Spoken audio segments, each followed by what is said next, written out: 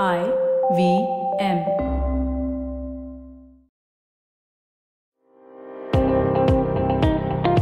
Welcome to All Things Policy, a daily podcast supported by Pragati, a flagship media initiative of the Takshashila Institution. We're a bunch of policy nerds based in Bengaluru, and we like to bring a fresh perspective to Indian affairs and an Indian perspective to global affairs. So grab a cup of coffee, sit back, and join us for today's chat. Welcome to today's episode. We're going to talk about the shortage of gig workers that many of you might have noticed. I'm Sridhar Krishna from Takshashila Institution, and I've got with me my colleagues Anupam Manur and Sudhishra Mitra. Welcome, Anupam and Sudhishra. Hey, Sridhar, good to be here. Hi, Anupam. Great. So, these platform companies seem to be dealing with a very severe shortage of gig workers. And I've been reading about this in the newspapers over the last days. And in fact, I've even that if I want to book a big basket delivery slot now, it takes much longer than it used to in the past. If I want to hail an Uber, I have to wait much longer and be more patient than we've all been. So in a country where unemployment is rising and there seems to be a big shortage of jobs, why is that these platform companies are experiencing a sudden shortage of gig workers? What do you think could be the reason for this? And is this a temporary one, or is this something which is going to be long term? That's really what we want to talk about. So, Anupam, do you want to take a stab at it? Yeah, thanks, Sridhar. So I think there's two aspects here really that we should focus on. One is a temporary, seasonal kind of effect that's going on, which is, it depends on how much weightage to these things, but, Delhi, Northern India is facing a massive heat wave, and therefore people are not willing to step out. They like to demand more things, sitting at home, and there's a fierce competition going on between different platforms to reduce, their turnaround time. So all of that is creating a spike in demand. So when you talk about shortage, there's two things happening really. One is that there is an increased demand, and two, there might actually be a decreased supply. So I think we're witnessing both of those things at the same time. So in terms of increased demand, one is the heat wave aspect. People are probably ordering more things in, etc. There's also the IPL going on, which, traditionally sees a surge in kind of demand for food delivery and various other things. Mm-hmm. So those two things combined will kind of explain the hike in, the demand aspect of it. When it comes to supply, I think there's the temporal aspect and the more kind of deeper structural aspect, right? I think the temporal aspect is that, again, the heat wave, because, it's extremely hot, and probably, some people are making clever choices as to not be on the road in the heat in the middle of the afternoon in Northern India, right? So that is explaining a part of why people are not on the streets. But also there is one, I think, very important aspect, which is just fuel cost. If you look at all of these gig workers, they rely heavily on petrol, right? And because the transportation is a big thing, whether they're delivering groceries or food or they're Uber drivers, all of that is heavily dependent on fuel. And given that fuel costs have increased by anything around 25-30% in just the last few months, take a big hit in terms of their bottom line. So, some people might be quiet for the moment, really, and seeing whether this tide's over. We can come to the structural issues, but I think very briefly, it's to do with, just very low pay options, not enough, just not enough compensation for the job that they do. And therefore, I think some of them might be returning to jobs pre-pandemic, etc. So we can discuss some of that in detail. So the two things that are of interest in what you said, Anupam. So one is that the pay is not great, and for the amount of hardship that they have to endure to do these jobs. And therefore, people are saying, hey, maybe I won't do this. The second thing which seems to be happening is that someone's saying that, hey, last time round, there was this lockdown and I had to go back to my village. And I found that working there, living in the village is not so bad. Between the Manrega and like the other kinds of odd jobs that I'm able to do in the village and in and around there, maybe I can have a better life. Why do I need to return to the city? Do you think there is that of people? With an extremely lower cost of living, right? So one is yeah, maybe they're making just about enough doing odd jobs, etc., back in the village. But you have to compare that against the cost of living, which will be phenomenally different living in Delhi versus living in any village in North India. And so I think that matters quite a bit. Okay. So, Sudhisha, do you want to talk about the subject of pay? Because you had some conversation with some platform workers over the last few days. You've been tweeting with them, chatting with them on WhatsApp and everything else. So, do you want to give us a sense of what you heard? What do they think about the pay? And is it, what is that? So I think that the kind of data that I collected and when it comes to pay from these workers, it kind of varied. So I learned that in tier 3 cities, these delivery partners are able to make around, let's say, anything between 23 to 25,000 per month. And in tier 1 cities, which include Bangalore, Delhi, Bombay, etc., they are able to make around sometimes even 60K per month. Wow. Now, one can argue that for a job that only requires knowing how to read Google Maps and driving around your bike or scooty or whatever, it's rather a good pay. But personally, I don't think that they are being compensated properly for the kind of labor they are putting in. They are working around 10 to 12 hours a day. And it doesn't matter what the kind of weather is, they just have to do their jobs. And even their incentive is based on the number of orders they are able to complete. And, these kind of things, they make it difficult for them to be flexible about this job, no matter how much it's touted, right? So one can say that anyone can do this delivery executive thing because it's a flexible job.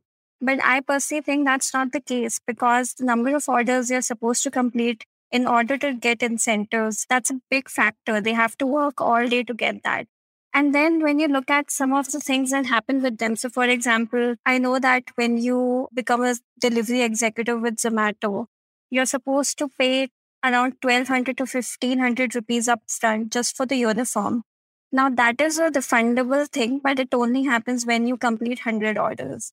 Now, I haven't heard of any company that is probably doing that.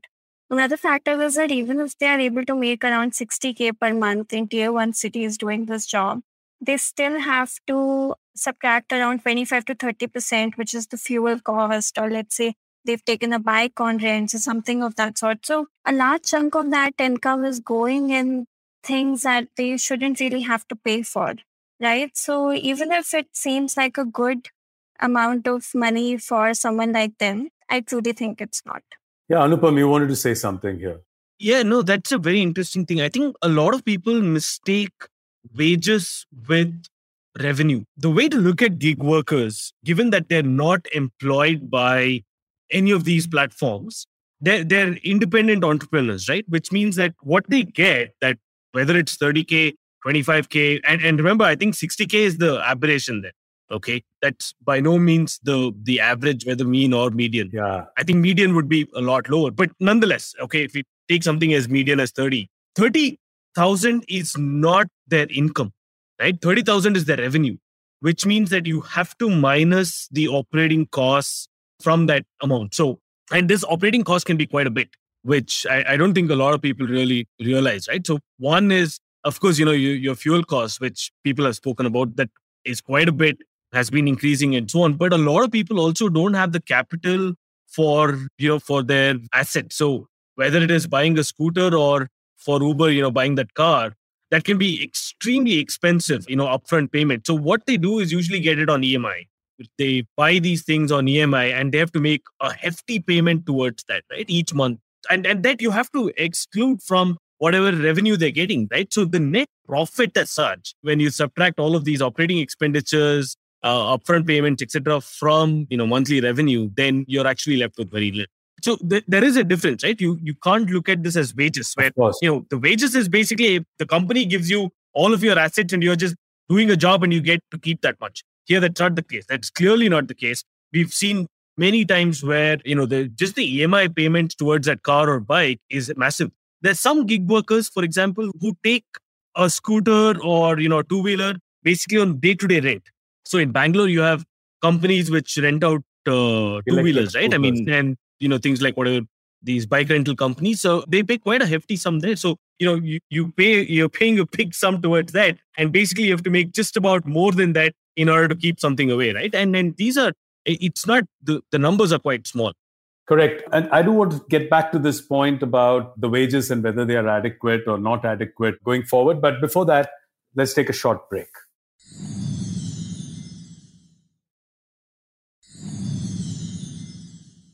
Thank you and welcome back. I was reading this report on the state of inequality in India, which was released earlier this week. And it is by the Prime Minister's Economic Advisory Council. So, I mean, it's a sort of formal governmental body report, at least blessed by the governmental body. And when you look at that report, it says that if you're earning 25,000 rupees a month in India, you're probably in the top 10% of all wages, right?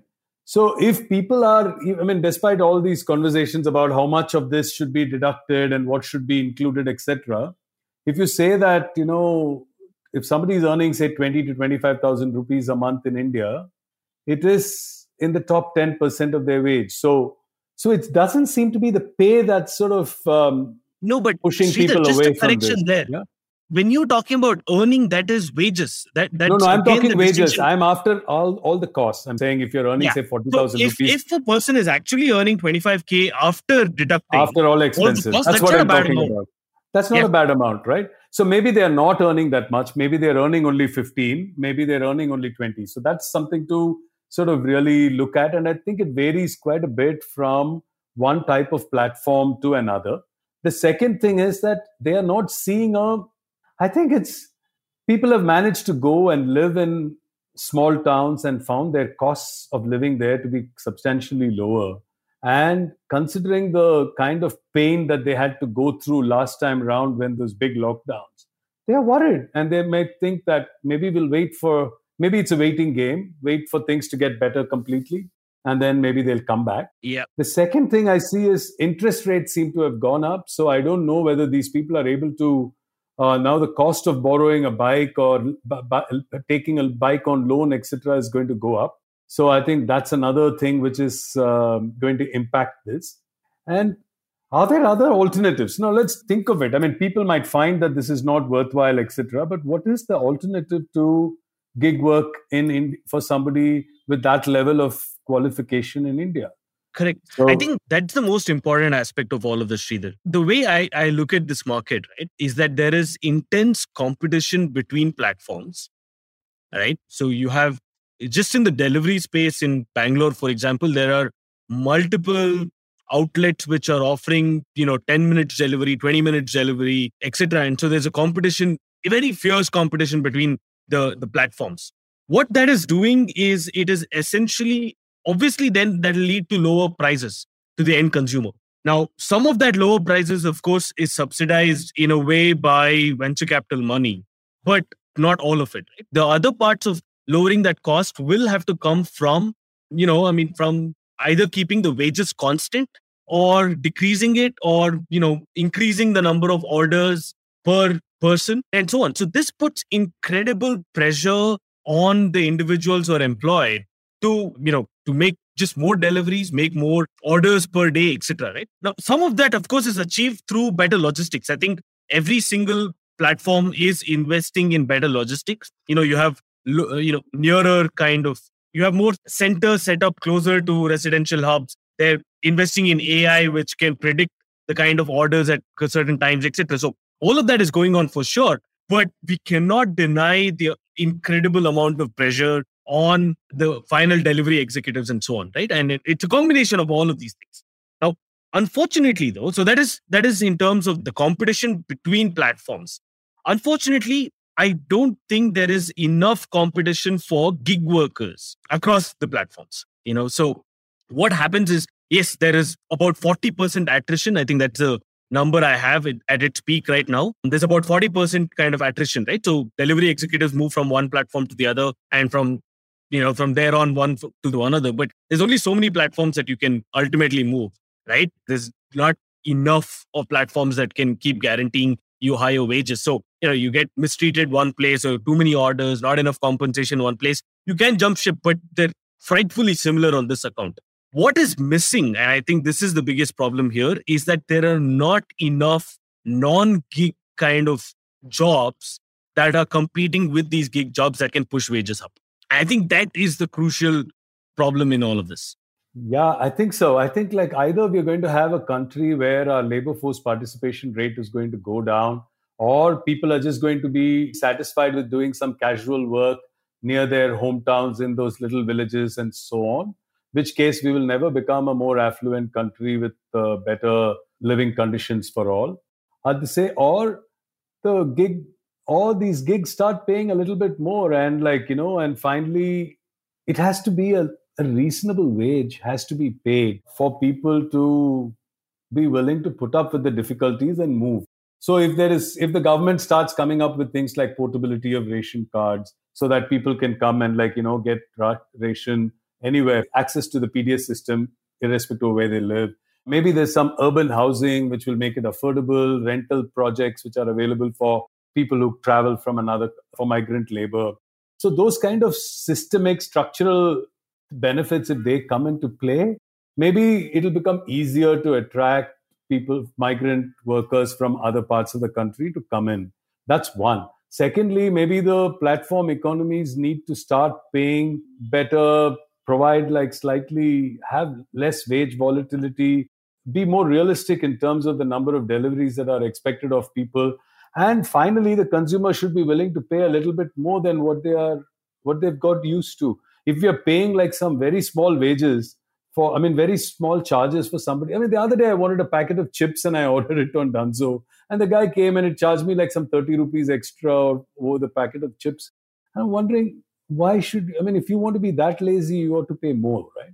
So, I think that's really my point. And I think eventually we'll all have to pay a little bit more for it to be a truly viable scenario. So again, I'll come back to the same point again, Sridhar, but in probably using slightly more technical language this time, but it comes down to elasticity, right? You have, if you look at these platforms as essentially two-sided markets, right? With, you look at a Swiggy or Dunzo or as the platform, and there are two sides to it. One side being the end consumer, and the other side being, let's say, the delivery executive, right? And in case of Swiggy, there's also the restaurant partner, but that is an entirely different ballgame. So in a purely delivery game, there's just two sides, and one is the customer and the other is the delivery executive. Now, traditional economics teaches us that you will charge a higher price where demand is more inelastic. And so that is the problem. Now, you have, for end consumers, you have multiple choices,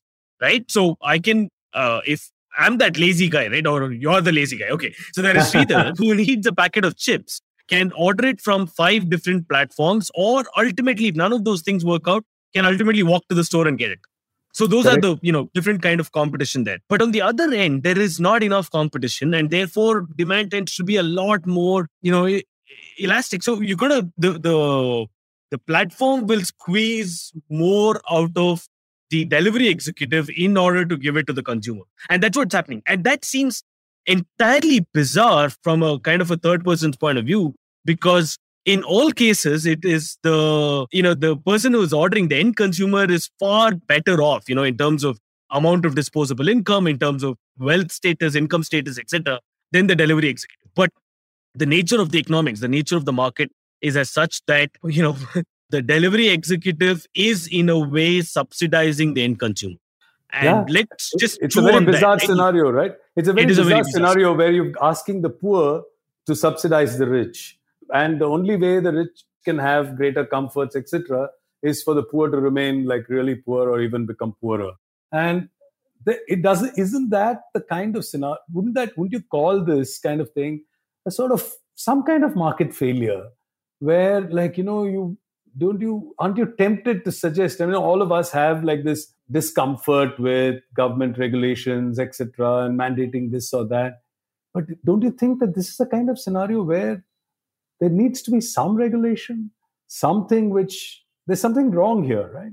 Yeah, yes. There is something wrong, and I don't think we have very clear solutions about it. But one thing to start with, as I've been saying, is just the market structure itself. So you are looking at an oligopoly right? What that means is essentially there's just a few number of buyers and there's a lot of sellers. So if you're looking at delivery being the service that they're selling, there's a lot of sellers, right? Because there's not enough jobs, other jobs. So there's a lot of people who are willing to do this work, but only a few essential buyers. People who can employ them, buying. Right. So that's few people who can buy their services, Mm-hmm. Correct. That's the first market failure there. So that's an oligopsony, if you please, right? Correct. So that's the first market failure. The other bits, I think, will just follow from there. So all types of things about working conditions, amount of wages, all of that follows from this fundamental situation. I don't think you can correct it by imposing minimum wage laws. You can't correct it by you'll just probably lose out on more employment. So I think there's a very clear gap in terms of solutions. But yeah, that's at least the nature of the problem. Yeah, I mean, there are very few gaps in terms of solutions which may succeed in the long run. But in the short run, I see some of at least I was also reading about it in the US. And I said, hey, what are these guys doing differently? And apparently, some of them are getting those workers back in by giving them some one-time bonus for asking them to rejoin and reconnect with the platform. They're giving them slightly better wages, at least for a short period of time. They are giving them they're deducting smaller percentage of income. So they seem to be doing some of those things. Do you think that might happen in India as well? Because these platform players are not going to wait it out for a long time. And they need to show, they've raised a lot of VC money, and those VCs are going to be impatient and they'll want to show results faster. And therefore, they might end up improving we can hope that maybe that will help them improve the working conditions of these gig workers and help them come back to and rejoin the workforce. Correct. So I think what we've got to wait and see is whether this shortage that exists is temporal or structural, right? So I think if there are enough number of people who have actually quit for good and, your platforms can't remedy it overnight, then you will see a situation where I think wages will go up and so on. So that's actually a good scenario. That is something to look out for. I mean, and it's in the interest of pretty much everybody. But if it is just a temporal thing, as we spoke about, because of IPL, heat wave, etc., and things get back to normal, I don't see that there's enough incentive for the platforms to hike wages. So I think that's really the key that you've got to look out for. Brilliant. On this happy note, so who do you think is going to win IPL? No clue. Not really interested. I'm waiting for any good test series. So yeah. Awesome. Thank you very much. Thanks. And this was interesting talking to you. I know that there aren't very many solutions at the moment, but at least it's important to stay tuned to this problem and hope that things do get better. All right. Thank you very much. Bye-bye. If you liked our show, don't forget to check out other interesting podcasts on the IVM network. You can tune into them on the IVM Podcast app, ivmpodcast.com, or wherever you listen to your podcasts. You can also follow IVM on social media. The handle is @IVM Podcasts on Twitter, Facebook, and Instagram. And hey, if you'd like to dive into Takshashila's research on technology, strategy, and economic affairs, check us out at our Twitter handle @TakshashilaINST or our website takshashila.org.in.